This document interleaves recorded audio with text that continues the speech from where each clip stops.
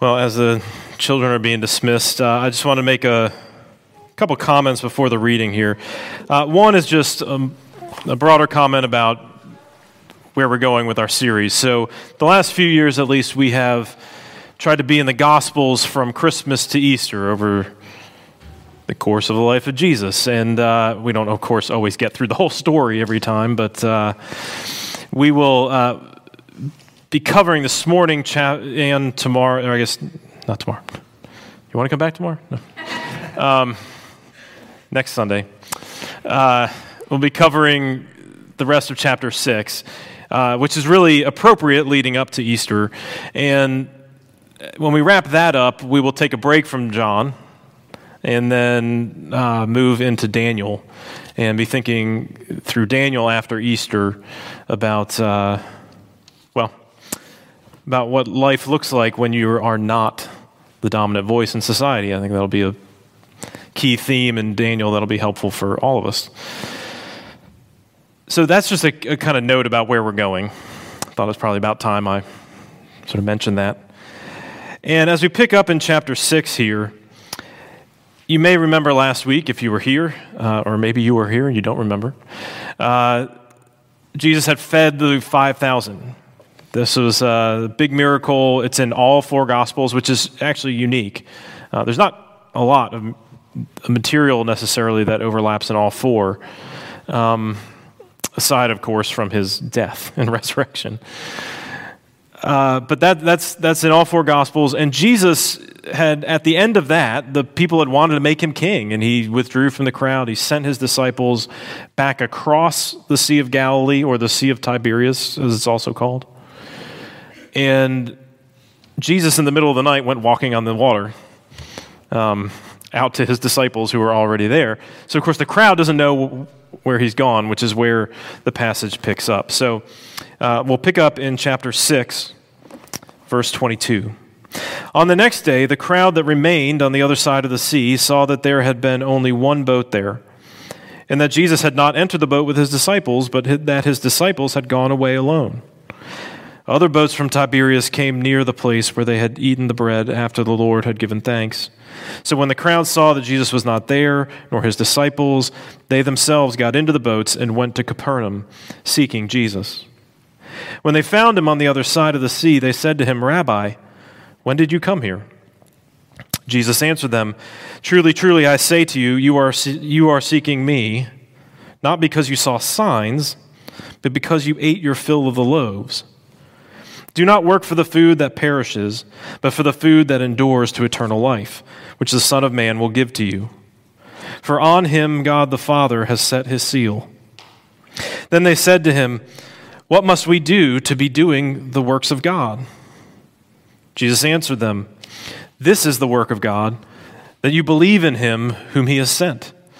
So they said to him, "Then what sign do you do, that we may see and believe you? What work do you perform? Our fathers ate the manna in the wilderness, as it is written, he gave them bread from heaven to eat."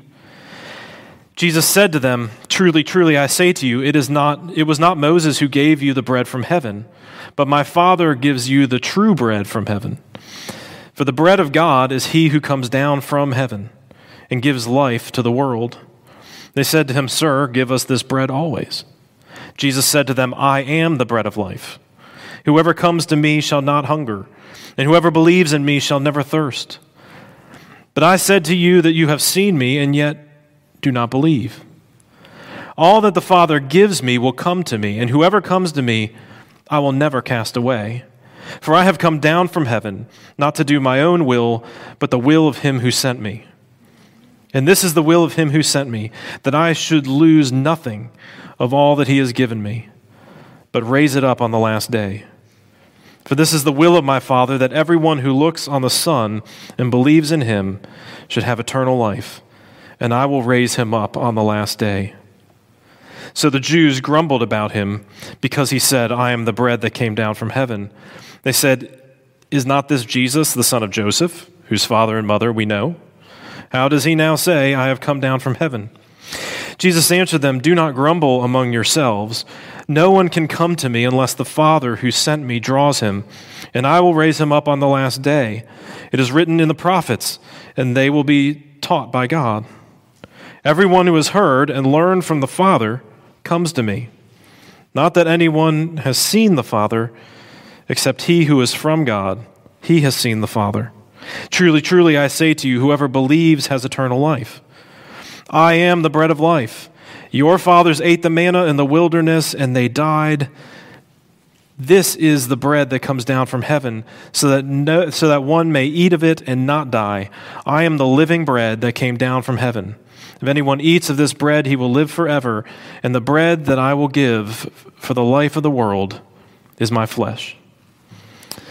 This is the word of the Lord. Thanks be to God. Well, let's pray that he would open it to us. Father, we thank you that you've given us your word so that we can feed on the bread that is from heaven. Would you feed us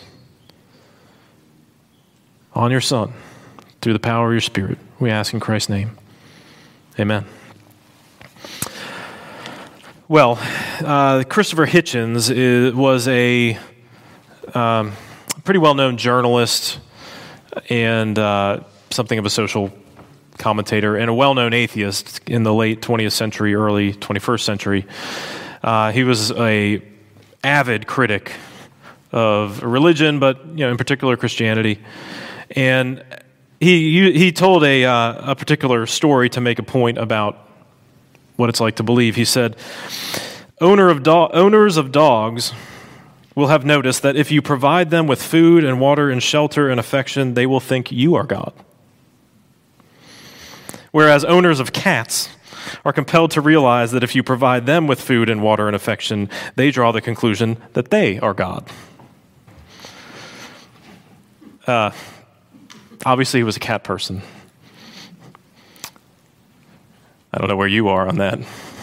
But, of course, his point that he was trying to make was that we can draw very different conclusions from our situation. And I think what's interesting about it is the idea that when our basic needs are in question, we either are quick to look for someone that will just meet them, or when they are provided, we will think that we have, of course, met all of our needs in our own greatness. And so when Jesus says that he is the bread of life, it's such a basic image and such a basic issue of life. How are we going to eat? What are we going to feed on? That it unlocks, in a lot of ways, the most basic things about who we are. In this passage, and he keeps going, by the way, we'll wrap up this conversation next week. But what we see unpacked throughout this passage, and it does kind of wind its way around and loop back around to some of the same ideas as a number of Jesus' speeches in John do. But we see these themes. We see that he is the bread of life, that the Father is the giver of life, and we'll see what it means to live on the bread. The bread of life, the giver of life, living on the bread. Well, okay, Jesus is the bread of life, right? Our first point, no mystery who it is. But again, remember the context. Jesus has just fed them. So literally, they're thinking about bread. They go looking for him. And they're a little bit indignant when they can't find him. In verse 26, of course, Jesus points out to them, look, you're seeking me because you have a full belly. And he makes the distinction between seeing the sign, right, that is to say rightly understanding what on earth Jesus was doing and feeding them, and simply just getting something good from him. And this is interesting because there have been hints all along in John that the crowds are coming to Jesus because they like the miracles. And at one level, like, who can blame them, right?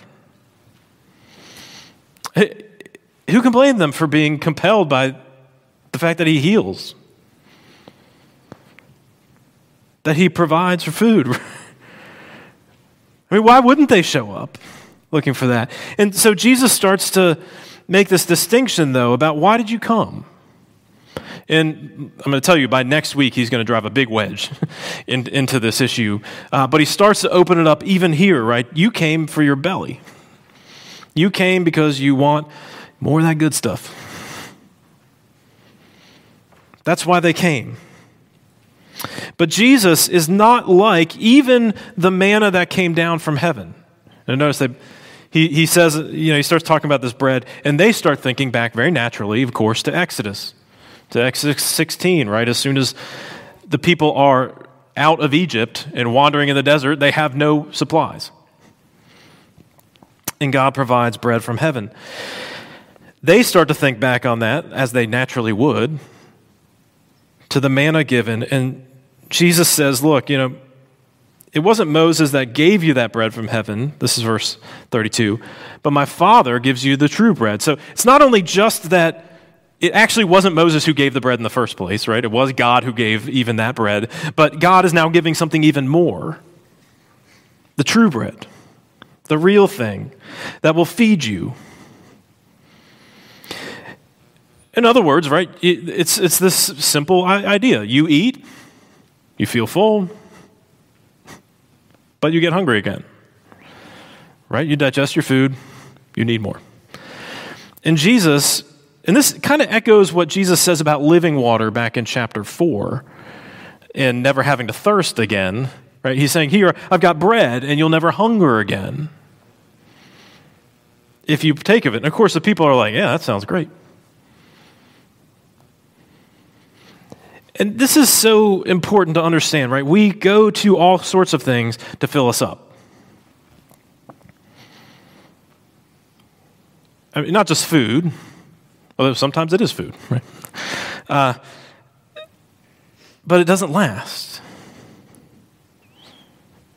Jesus isn't simply talking about food, but he's talking about our hearts.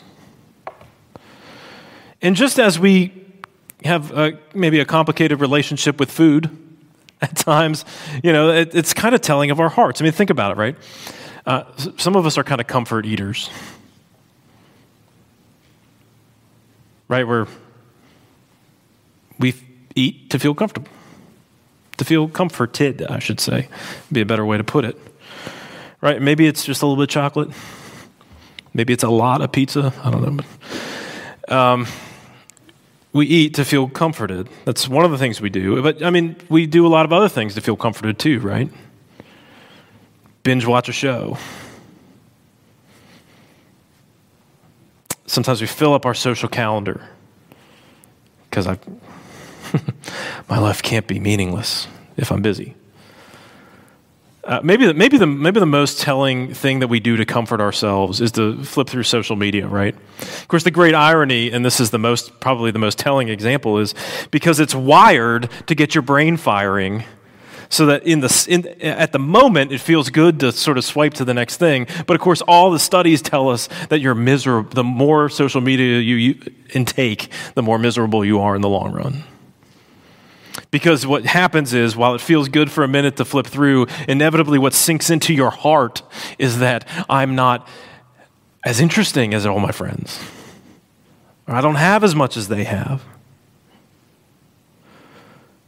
Or we take in all the terrible, social commentary, filled as it is with mockery, which again gives us a taste of something good, but in the end just sows bitterness in us.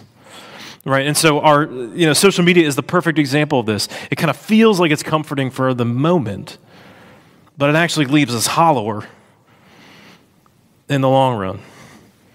And yes, I do have an Instagram account and a Facebook account and all those other things, but not all the other things. I have a Twitter account that I never use, and I'm too old to understand TikTok. But you get the point, right? We go to comfort. Sometimes we're control eaters. I mean, when we actually talk about, literal eating disorders. This is often actually what we're dealing with, right? But we love the idea that we can do something to control life, to control what's going on, to get the reins, right? Maybe it's your money. And so we keep a tight rein on it. Maybe it's your me time. Maybe it's your workouts. Whatever it is, right? We do something to try to get a sense of control in our lives, and it's ultimately a delusion. Because something derails it. And the tighter we grasp,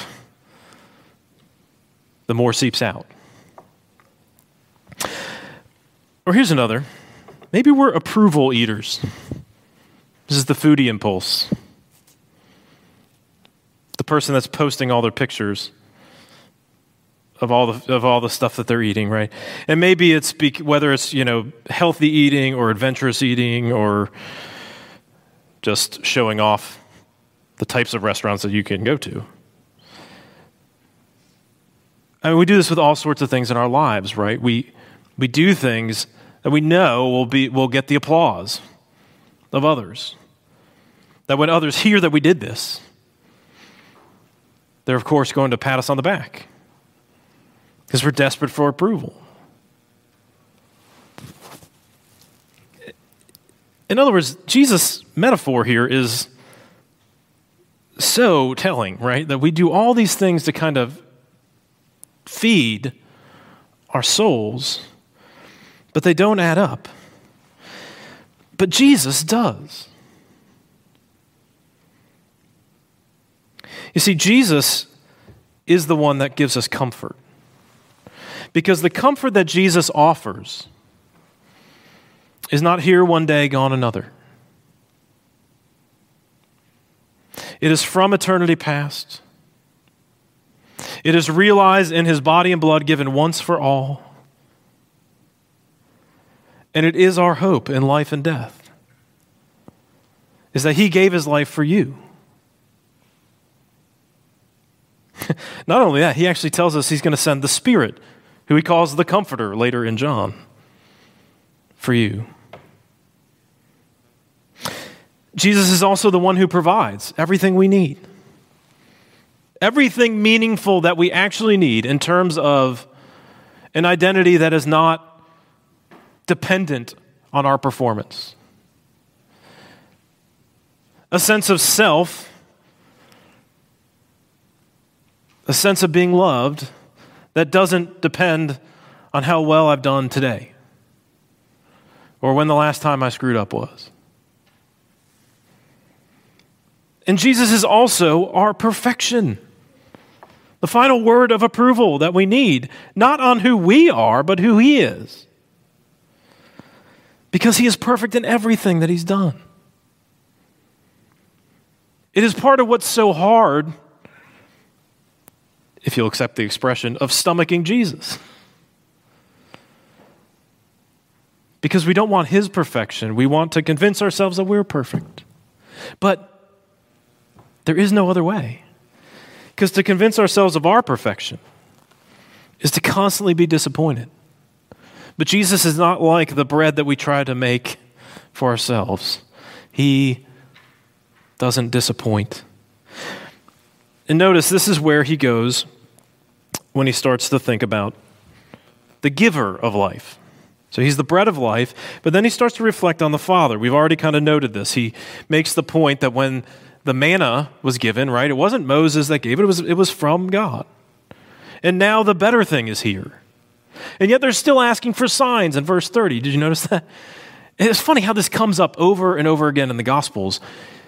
Jesus, usually right on the heels of doing something amazing, people will say, well, give us a sign. The clear implicit message is, because that wasn't what we were looking for. Or that's not really what I want necessarily. So tell us, do it the way I would ask for it. And so it's not a mistake that in verse 41, we hear that the crowd is grumbling. Jesus in verse 43 will echo that. And that word is not a mistake. That word is not an accident, because that is exactly how the people wandering in the desert after the Exodus were described. That word's used over and over again in the book of Exodus and as well as in Numbers to describe what it was like for that generation, that while they had seen the amazing things God had done, they had witnessed the plagues. And one of the amazing things about especially the last several plagues, is that God makes a distinction. So that literally there's like darkness in Egypt except for where Israel was. Every firstborn in Egypt dies, except for those who were with Israel and had spread the blood over the door. They had seen all these things. They had seen the Red Sea parted, and Pharaoh's army swallowed up. They had seen God provide the manna, and later he provides quail, and he provides water over and over again when they need water. They had seen all these different things. They had seen, as you get into Numbers, they'd seen these battles that were improbable, that they had won. And over again, we're told that they grumbled against God. I mean, so much so that when Moses in Deuteronomy 1 is summarizing everywhere that they've been in his farewell, he describes them as an evil generation. Psalm 78, which is the psalm that they quoted to Jesus in verse 31, Psalm 78 describes that generation as evil as well. So it's not a mistake, by the way, when Jesus then, in a bunch of other places, will describe his own generation as an evil and adulterous generation. He is echoing the idea of the Exodus as well, that you were seeing the amazing things that God was doing, and you would not believe. You would not trust him. Instead, we grumbled. Because we're grumblers. Because when you're hungry, what do? Especially, you especially see this in young kids, right? When you're hungry, you grumble. It's such like an onomatopoeic word, right? Grumbling. Grumble. Because we don't, this is the reality. We want what Jesus is supposed to bring, but the question is, do we want Jesus or do we want the thing that he's bringing? It's a question of means and ends, you understand? A question of whether Jesus is actually the thing we want or if he's just a means to getting something else. And this is one of the great problems we have, especially in the American church. I think generally Western churches have lived for a long time with the old dream of Christendom, the idea that all of society would be ordered around, this is the positive perspective, that all of society would be ordered around Christianity, around the Bible. And so, the promise of that kind of thing is that whatever it means to kind of flourish and have a good life socially should just be very naturally an easy fit with what we're called to be as Christians. Now, I think there's a good reason to think that was always a delusion. But that is certainly falling apart, right? That we are increasingly becoming a post-Christian society, and you can feel it accelerating in places like Charleston. But the promise of Christendom was that you never had to decide between Jesus' means and end. That to be a Christian meant all these other things came along with it. There were all these fringe benefits. It also meant the church, churches kind of swelled because all the fringe benefits were there. And listen, a lot of people will bemoan the loss of that arrangement. And there are losses. I don't mean to say that there are not. But the beautiful thing that we can learn as a church now is what Jesus is trying to teach the people here is this question: did you come because you have a full belly? Or did you come for me? That one of the great benefits of the erosion of Christendom, one of the strange mercies, you might say, of becoming increasingly post-Christian as a society is that it clarifies our motivations.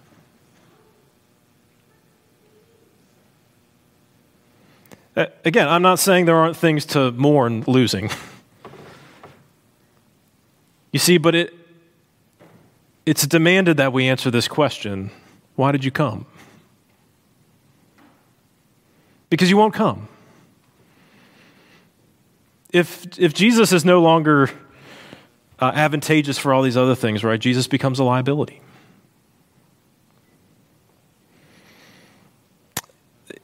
That it doesn't have to be a problem, I guess is what I'm saying. Certainly this is going to be a theme as we look at Daniel in the future, but Jesus doesn't have to be seen as a liability, because what's being clarified is whether we are worried about many things or whether we are worried about this one thing, whether we are concerned with the better portion. Remember the story of Martha and Mary in Luke 10? Martha is busy with many things, trying to entertain all the guests.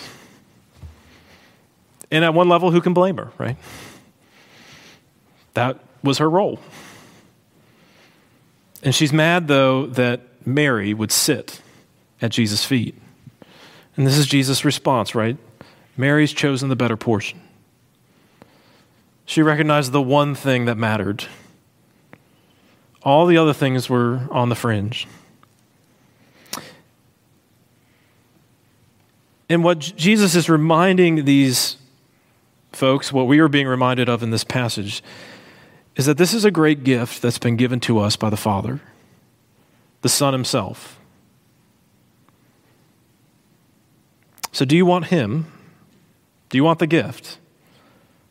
Or do you just want the wrapping? To put it a little differently. Do you just want the wrapping? Do you just want the extra stuff that comes with it? There's nothing better than like unwrapping a gift with a toddler, right? And they think the paper is the thing, and the ribbon or the bow. But it's not the thing. It's not the gift. You have to help them see, right? And this is what Jesus is doing. He's saying, look, see, God gave you manna so that you would see that he is a giver. And even now, he is giving you the bread of life so you would know him. Don't miss it, right? Don't miss the true bread because you have a full belly. But we're grumblers because we're hungry. And we grumble a lot of things, don't we? We grumble about jobs. We grumble about relationships. We grumble about achievements and recognitions, or the lack thereof. We grumble about our health. We grumble about our wealth. We grumble about our emotional state and our social standing. And we can always grumble. If we're of the mind to grumble, there will always be something there to grumble about. Because there's always something we wish, we think God should be doing for us. But we're missing the joy of the best thing. You see, the way to deal with our grumbling hearts is to begin to talk back to them. And I'm afraid that the ways that we learn to talk back often, especially in the church, are dead ends. Because they only turn out to feed the grumbling.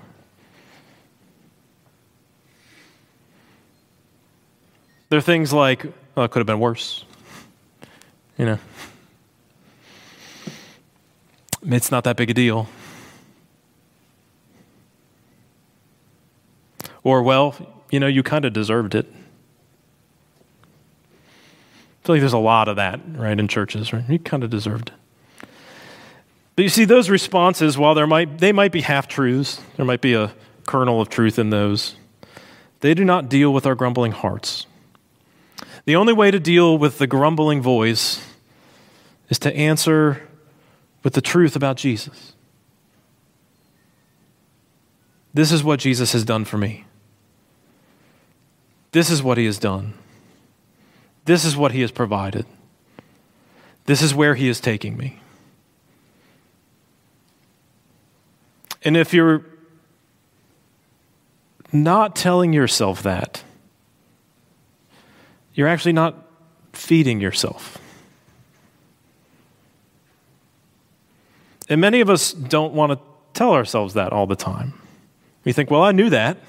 I know that. I've been there. I learned that lesson. So let me do something else. Now, that actually gets to what it means to live on the bread, because that's exactly what the people say. This is exactly what they tell Jesus in verse 28. He starts talking about the food that endures to eternal life, and they say, they naturally seem to take that idea to be like, well, what must we do to be doing the works of God? That's their response. Okay, there's a bread that never lasts. Well, what do we do? What's the recipe? How do I bake this myself? That's their concern. How do I bake it myself? What must I do?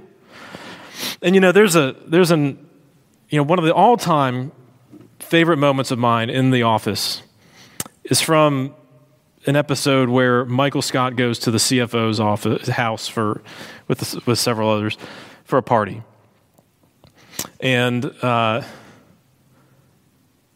Michael, of course, does not really understand what this is, and so he shows up. He shows up early, for one thing. So the CFO's wife is still in her bathrobe and her hair up in a towel, and he shows up, and of course it's a catered event, and they've literally got all silver servingware out and everything else. And Michael shows up with a Tupperware full of potato salad, which he later admits to the camera has been sitting in the car all day. It's this is what they're offering. Jesus is talking about himself as the bread from heaven, and they're like, yeah, how do we make the bread for ourselves? And it's like showing up with the disgusting Tupperware of potato salad that's been sitting in the car all day and just sliding it onto a silver platter.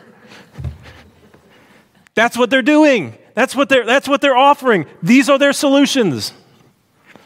And Jesus has made the meal. It's like showing up at a Michelin star restaurant with your, truck stop sushi, being like, hey, I brought this to contribute to the meal here. The chef's going to kick you out. They don't want what you brought. God doesn't need your contribution. In fact, your contribution is not welcome. I think this is why Jesus starts talking about election, about predestination. Did you notice that? Kind of sprinkled throughout this passage. He comes back to it over and over again. In verse 37, he tells us that everyone who comes to him is given by the Father. In verse 39, he says that he will preserve everyone who is given to him, everything that's given to him.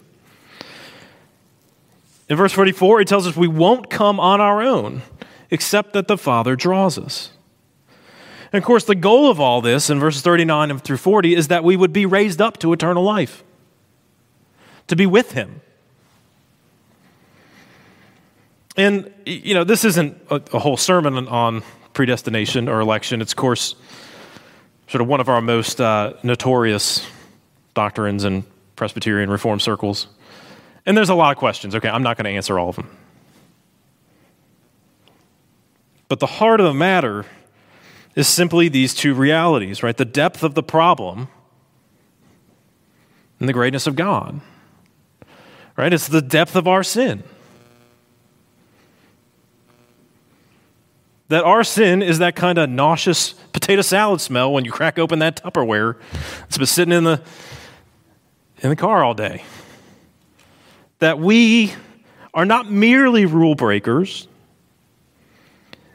but our lives are actually so fundamentally distorted and out of step with who we are and what we are made for, That we are spiritually incapable of recognizing what is good, even when it's right in front of us. I mean, one way to misunderstand what Jesus is saying about his own generation is that they are more sinful than any other generation. No, he's simply pointing out that they have it right in front of their face, and they can't see it. What Jesus is trying to help us to see is that we don't have any power on our own. Paul's going to go on to describe us, later on in history as dead in our sins. In other words, coming to faith is not merely a matter of sitting back and reasoning your way to a good decision. It is more like waking the dead.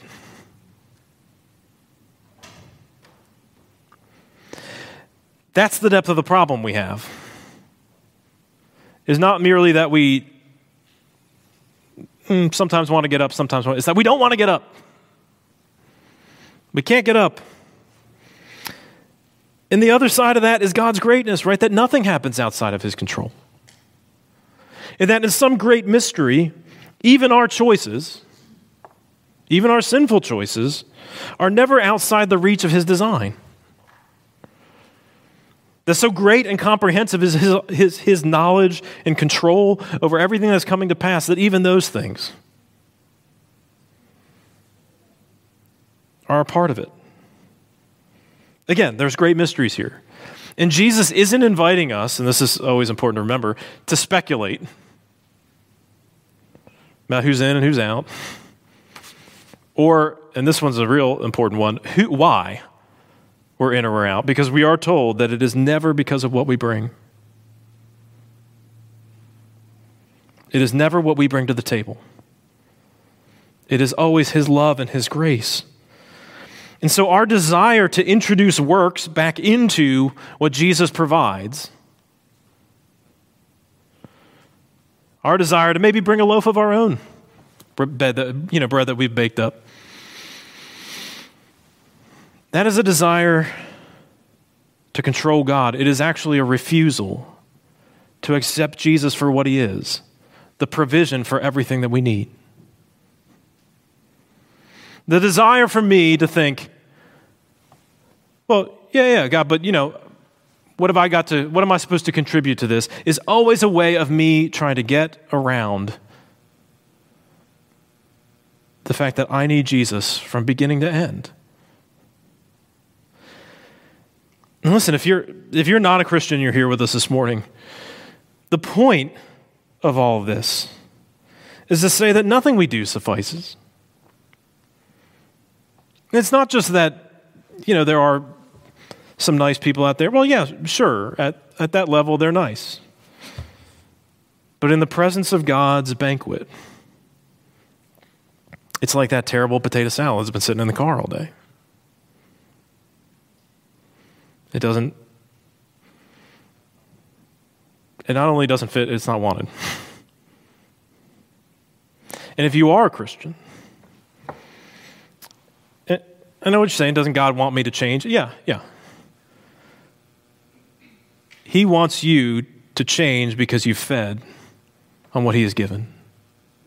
And the way that he changes us is not by trying to bring our own works to the table, but by trusting in the works of Jesus.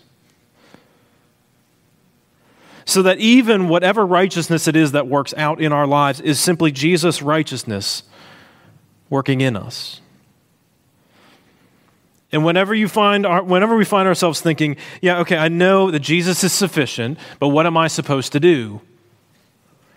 We are barking up the wrong tree. The better question is, I know that Jesus is sufficient. So what does that mean for me now?